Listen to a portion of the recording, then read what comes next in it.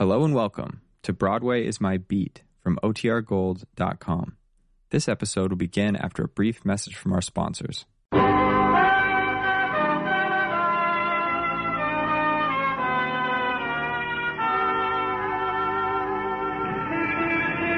Broadway's My Beat, from Times Square to Columbus Circle, the gaudiest, the most violent, the lonesomest mile in the world. Broadway's My Beat, with Larry Thor as Detective Danny Clover.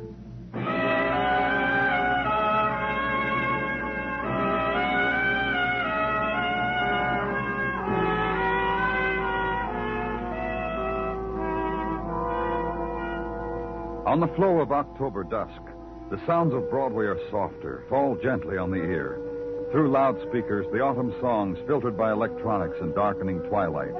The voices that keened against day, quieter now, and the walk is slower. The direction not yet decided upon. The in-between time, the time for the conjuring of images, remembered and sought for.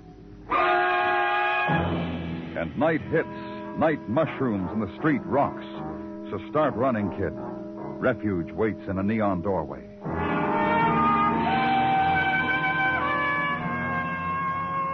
And night has a good hold now in the street of the rooming house, where autumn wind quick strokes the light of street lamp across scarred brownstone, across the faces of kids clustered in their night game. Upstairs from that, a room where I was, and Detective Muggerman, and a woman dead of the deep knife in her. It's a place to die, huh, Danny? This room, the way it's furnished. No extras, just the necessities. The bed, washstand, chest of drawers, hot plate behind the screen. You find out who she is? Yeah, Super told me. Said she answered the room-to-let sign in his window around noon, paid a week's rent in advance, gave her name as Mrs. Ruth Nelson. Mm-hmm. Around 55 to 60, I'd say, Danny. Her hands worked hard. This dress she's got on, mission salvage type. What could a woman like this do that'd make someone stick a knife in her? What The could... suitcase in the bureau, Muggerman. You've looked at it? Oh, not yet. Open it, look in it. Yeah. There's a couple more dresses like the one she has on. There's some nice underclothes.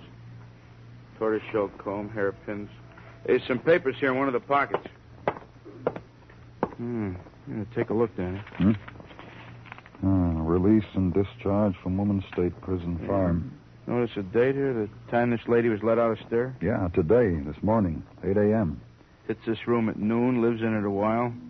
Same night dies in it, gets killed in it. A day she must have marked with a red circle on the calendar. Uh-huh. Well, let's look around some more, Emma.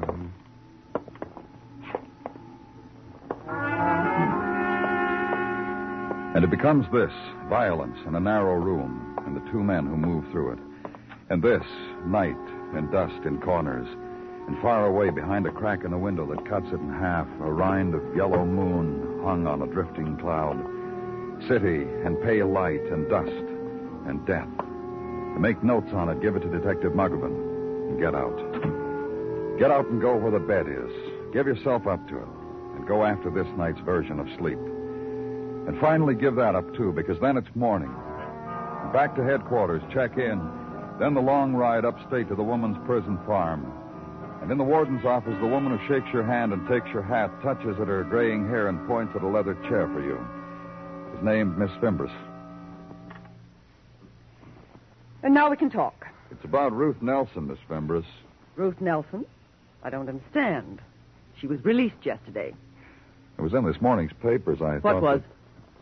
She was found murdered last night. Oh. That's ironic, isn't it? It is? I would say so. A woman who spends 30 years in a penal institution is finally... 30 years? Is finally released and is murdered. Why? What happened? We only know that she was here at the prison farm, Miss Fimbres. She was murdered, and we want to know why. Oh, this is an impasse, isn't it? You want to know why, and I want to know why. What shall we do now? She was here for 30 years. On what charge? Murder. She did a thing to her husband with an axe. I see. Is there anything you know of, anything, Miss Fimbres, something that happened here in your... Institution? Nothing. I knew Ruthie quite well. A model detainee. She left yesterday with silk underwear that the girls bought for her. I'd like to see your institutional records on her, Miss Fembris. Sick calls, you mean? That sort of thing? No, I'm afraid that's about all you'll find, Miss Clover. There was a fire 20 years ago here in this spot. On Halloween night in 1932, somehow the prison farm got burned down. Much before my time, but I understand it was arson. However, records of detainees before that date are very incomplete. Again, however, there is only one other person who has been here for 20 years, so it doesn't make much difference. Does it? Does it, Mr. Clover? Then there's nothing you can tell me that would help to... Does it, Mr. Clover? No. And there's this you should know. I tell you now because it's the progression. Ruthie had a visitor a few days ago. Oh? I'd like to... I know. Here. Visitor, Louise Downey. Address, 595 East 74th Street. Nature of visit, to arrange a place of residence for Ruth Nelson. May I have that card, Miss Fembris? Please. By all means, take it.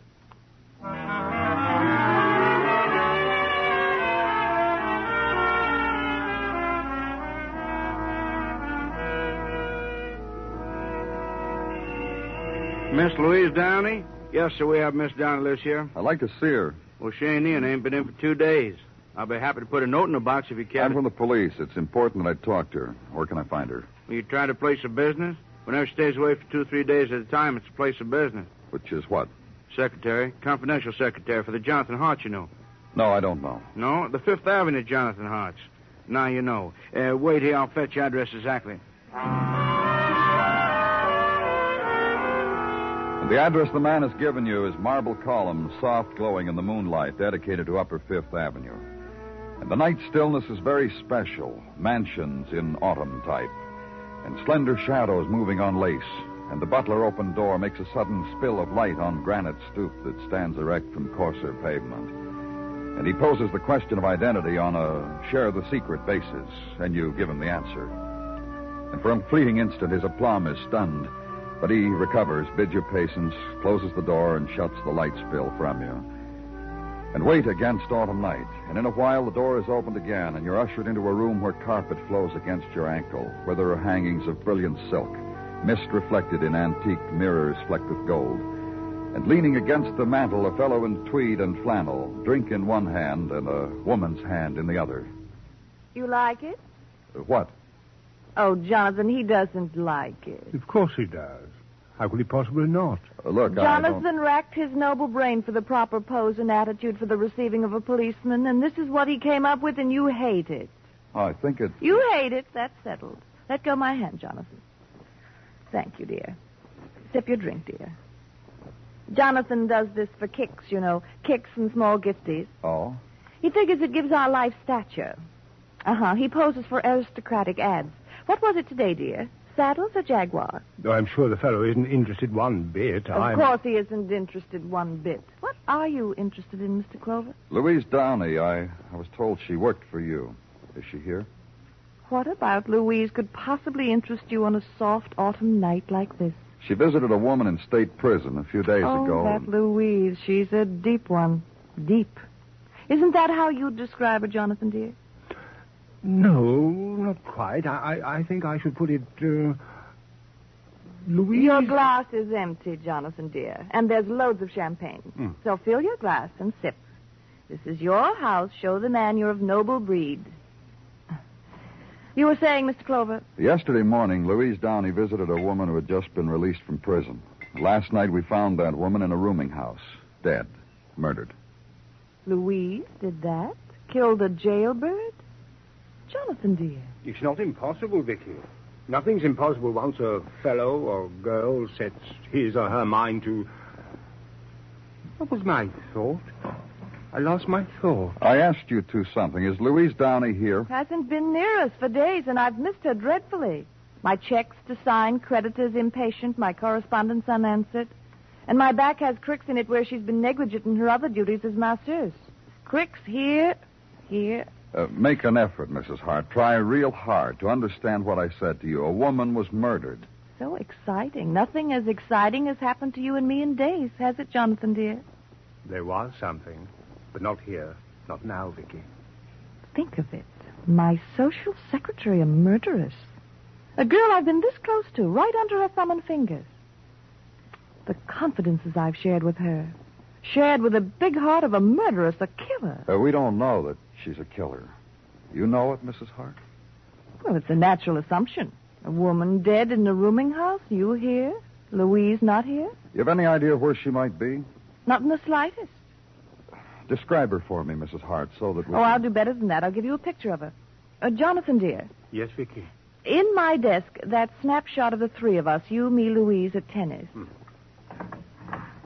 That's it, dear. Now, unsheath my scissors. That's it. And bring them to me. Oh, well done, dear. I'll just cut out the part you need, Mr. Clover. Easy. Easy, girl. There you are, Mr. Clover. Louise Downey. Take her. She's yours. And somehow a buzzer is rung, and the butler appears and shows you the way out of the splendor of it all, nimbly, efficiently, and with a side-of-the-mouth yawn at the end of it. So out into the streets, and the squad car ride to headquarters, and the all-points bulletin on Louise Downey, friend of murdered woman, Louise Downey, now missing. And check out and have the Blue Plate special. Buy the magazine and home again. And the article in the magazine proves statistically that everything is better everywhere. There's a cure for everything. Fight it, but you drowse anyhow when you come to the spot where everybody's rich, really. Drowse.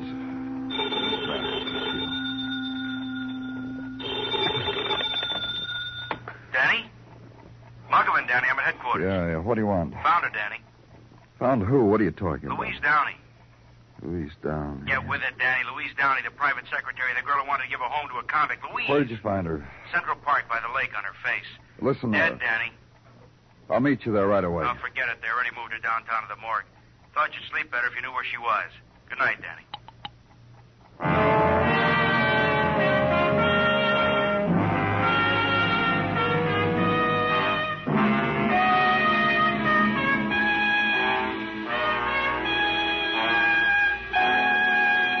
You are listening to Broadway's My Beat, written by Morton Fine and David Friedkin, and starring Larry Thor as Detective Danny Clover.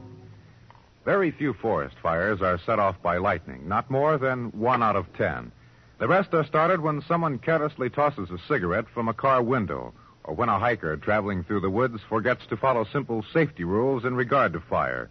Make it a point to remember those rules when you're in wooded areas. Help prevent tragically wasteful forest fires.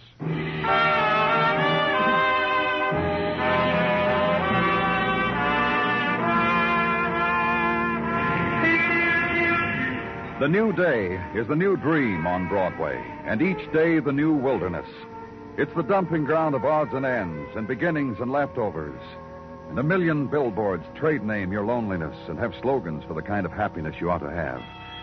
And each doorway has a promise, suitably geared to mood, thirst, and credit rating. Name it and it's yours, because Broadway has everything. Light and darkness, crowd and corner, skyscraper and gutter, the dream, whatever you're looking for. Here's the place to hold it close. And at police headquarters, the new day is an old door opening. Danny? Oh, good morning, Sergeant. Come on in. From me, Danny, to you. Unwrap the newspaper. My Gino. Claret wine from sunny California, Danny. To partake when is your whim. A gift from Mrs. Tartaglia and me. You should share in what happened to us last night. What happened? Last night, about 4, Mrs. T woke me, made me get into my warm robe and slippers, and took me by the hand into the backyard. There we sat and watched the leaves fall from our tree by moonlight. Till 4:30. What's the wine got to do with it? At 4:30, Mrs. T takes me by the hand into the kitchen and takes out wine. This we sip between toasts to our friends. Mostly you, Danny. Well, thank you, Gino. So we figured instead of us sipping, you should have the full benefit. Enjoy the bottle of wine, Danny. I don't know what to say. Now, don't well up on me, Danny. To work, shall we? If you please. Run down on background on dead girl Louise Downey. From effects found in her room, we learned that she had once registered with an employment agency as a secretary and through them finally located her last job, the one with Mr. and Mrs. Jonathan Hart. What else? What else is the various effects a girl of 28 surrounds herself with to fight the battle of life. Perfumes and books and things for every occasion and wear. And this, Danny. A second. Let me separate the chiff from the chaff. Here it is. A page torn from the yellow section of the phone book. Yeah, a page of private investigators. That's interesting. Well, that's about all, Danny. Enjoy the wine. Oh, I will, Gino. Thank Mrs. T for me, too. There are strange and dark currents running rampant in my missus. Have you thought of that, Danny? Many times. Now, if you'll pardon me, Gino, I've got some calls to make.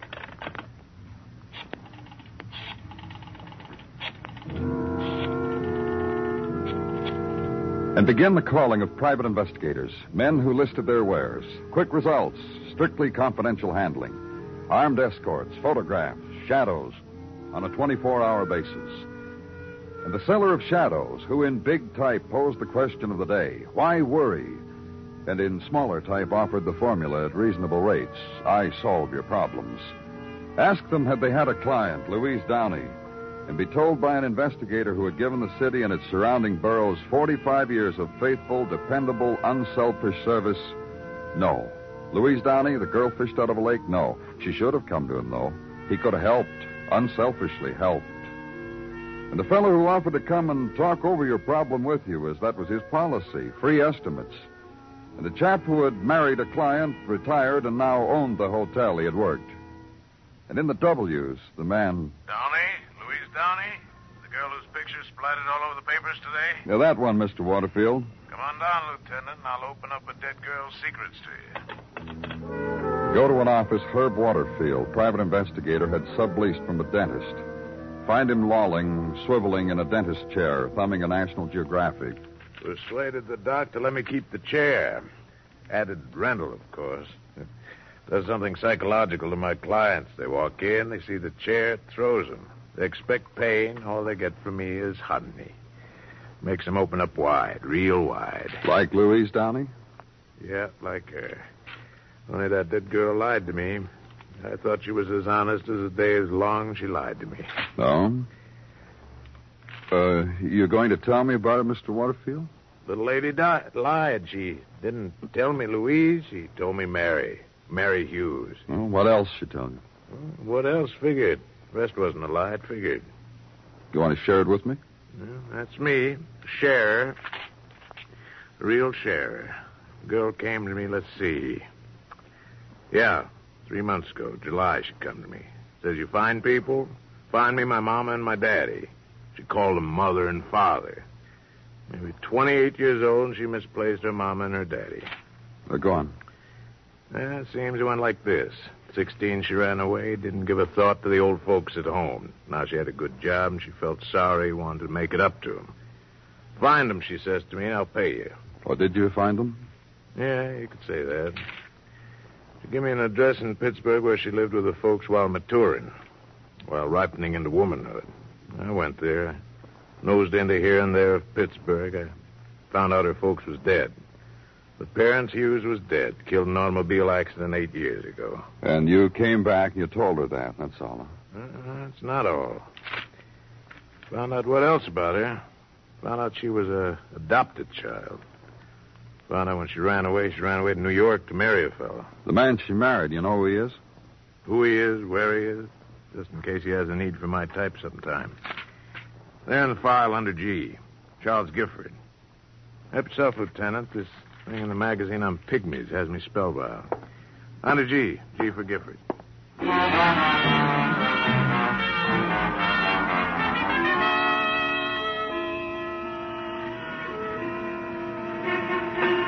Gifford, sure, that's me. You've been recommended. What can I do for you? I'm a police officer, Mr. Gifford. Name's Danny Clover. Glad to know you, Danny. Glad you let me up personally. Glad. You know why? Because you're a law enforcement officer. You deserve special consideration. Now, I got a little car down here in the back of the lot, 1949. It's about your wife, Mr. Gifford. Wife? You're on the wrong used car lot, Mr. Clover. I'm not blessed with one of the little darlings. Your ex-wife, then, Mary Hughes. A lot of miles and bumpy roads back, Danny. What about it? You seen her lately? What's this all about? Murder. Murder, huh? You ask and I'll answer. I got a reputation for being square and straight from the shoulder, and I'm going to show you why. Ask away, Danny. Tell me about your marriage. She was a fireball out of Pittsburgh, PA, where fireballs really come from. A little on the youngish side, 16, but I was only 23 at the time. One look, and then we both knew, and then we got married. Go on. We got married, sent her step-parents in Pittsburgh a wire. They show up about 5 hours later and break us the news. Wow. Wow what, Mr. Gifford? The parents sit us down and say, Mary, it's time for you to know where you came from. Mary and I nudge each other and smile, we being already married, but they go on anyhow. Mm-hmm. Mary, they say, have no secrets from yourself or your husband, and you will have a long and prosperous marriage. Then they drop the bomb. Just go right ahead. Bomb. Mary, they say, your true mother killed your true father with a heavy axe, and you were born in prison, and that's where you came from. Mary cried. I ran for the nearest lawyer and got annulled. All right. Now, let's go back. Have you seen your ex-wife lately? Haven't seen her since we got annulled in 1940. Talked to her, though. When? Keep shooting them at me, Danny. 6 or 8 months ago. Saw her picture in a magazine, phoned her up. Just to say hello, huh? Look, Danny, her picture was in a magazine on account of she's beautiful, rich, and married, and her house looks it. Now, I'm going to level with you, Danny. I phoned her up because I needed a loan of some dough. She give it to you? Yeah, she did. It was a little difficult getting through to her at first, but when I did, it was a lark. I merely explained to her I needed 10 G's to buy some cars. The check was in the mail the next day, a loan. After 12 years, you call her up and she sends you $10,000. A loan, Danny. I'm going to pay interest. Take a look at this picture, Mr. Gifford. This your wife? Nope. But I've seen this girl before. Oh? Yeah, she was in a couple of weeks ago looking over cars. We got talking. She told me the story of her life. I told her the story of mine. The story you just told me. That's right. I'm opening a above board with potential customers. She didn't buy a car, though.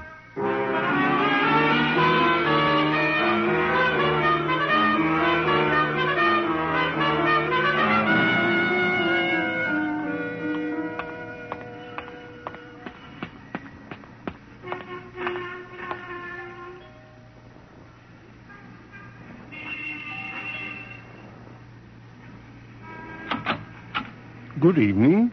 What is it? Well, don't you remember me, Mr. Hart? I was here yesterday. You, let me see now. Yes, it was. It was yesterday. Oh, please come in. You forgive the informality of this evening. The butler went to the football game today. His school was playing. Oh, this way. I suppose the butler's team won and it got looped. Butlers are human. Vicky? Vicky, dear? What is it? We have a guest. Oh, wonderful. That game I was telling you about, Jonathan, it's better with 3 anyway. We can... Oh, hello. We can't, Jonathan, I'm sorry. Good evening, Mrs. Hart. The busy evening, Mr. Clover. What is it you want? You know about our finding Louise, don't you? You found her? Where is she? She's dead, darling. I forgot to tell you. It was in the papers, but I forgot to give them to you. Dead? Why? She was murdered. There's some mix-up here. I'll explain it to you. Yesterday, Mr. Clover, you said it was an older woman who was murdered, not Louise. A convict of some sort, so it couldn't be Louise. Face it, darling. Strike a nice pose. Pathetic. For the death of the social secretary. Vicky, you take it so calmly. She was very nice. It's all right, dear. We'll find another one. Nicer. All right. You see, Mr. Clover, you really didn't have to bother. No bother. Still, I like that girl. Jonathan. Yes, Vicky. Go pour yourself a drink. Yes, Vicky. You know why she was killed, Mrs. Hart? Oh, love affair? Jealous suitor? A mugger? What? Blackmail. It figures that way, anyhow. She was being blackmailed? Louise? But you have to be naughty to be blackmailed. She seemed so prim to me. I brought you a drink, too, Vicky, and Mr. Clover one, too. No, thanks. You may drink them all, dear. Cheers, one and all. I'm not getting through to you, Mrs. Hart. Don't try. I've already told you about this evening how busy we were. Louise was blackmailing somebody else. This somebody else resented it and killed her. Jonathan, dear. Yes. Don't overdo it. That tragic look. I said we'd get another secretary, younger. All right. Mrs. Hart, you told me yesterday that Louise Downey did a lot of things for you, personal things. Signed your checks, things like that. Things like that, Mr. Clover. It's the nature of her profession. And some time ago, she signed a check for you for $10,000. Check made out to your first husband, Charles Gifford. I said... Did you once have another husband, Vicky? I was very young, darling. I was called Mary Hughes then, and I was very foolish. And my marriage lasted only a very short time. Oh. Lasted only 12 hours. You know about it, don't you? All about it. Well? Well, what? Louise should have left it alone, Mr. Clover. She didn't, so you killed her. She should have left it alone, or I should have had more sense than to let her sign that check, either one. Probably the last. You get a phone call from a stranger, and you have a check signed for $10,000. Louise hired a private detective and found out why. About your husband.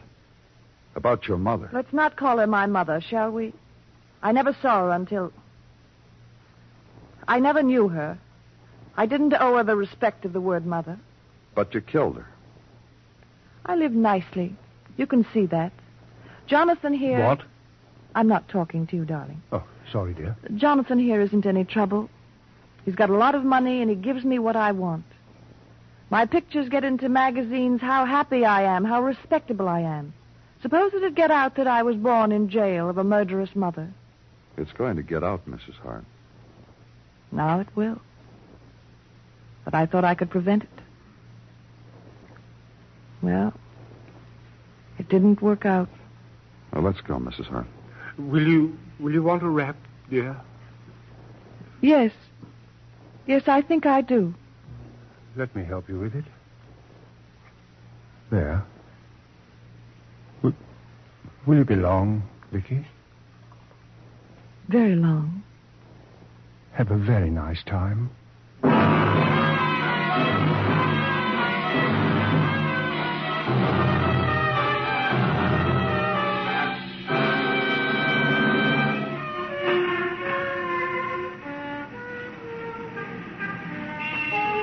Broadway's rearing on its haunches now and wearing its comedian's face.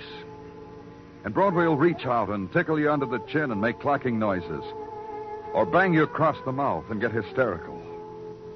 Either way, you feel no pain. Because it's a street that never does. It's Broadway, the gaudiest, the most violent, the lonesomest mile in the world. Broadway, my beat.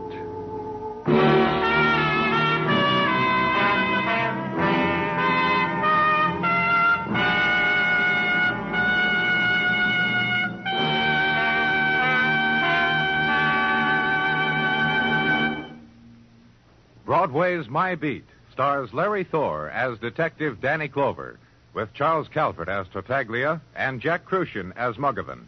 The program is produced and directed by Elliott Lewis, with musical score composed and conducted by Alexander Courage.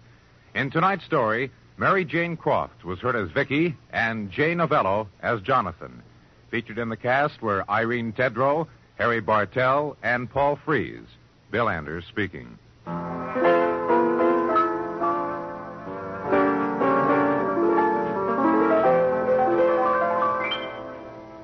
Later this evening, you have a date with Tarzan, Lord of the Jungle. Now, you don't have to swing through the trees to keep up with the Wonder Man.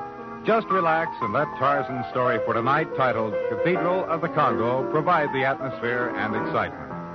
Also tonight, on most of these same stations, hear the case of the twice-parked car on Gangbusters, a saga of an automobile with an alibi taken from actual police records. And don't forget Gene Autry will be along tonight, too, as well as that full-hour Steve Allen show with all its fun. All ahead tonight on CBS Radio. Stay tuned now for the Vaughn Monroe Show, which follows immediately over most of these same stations.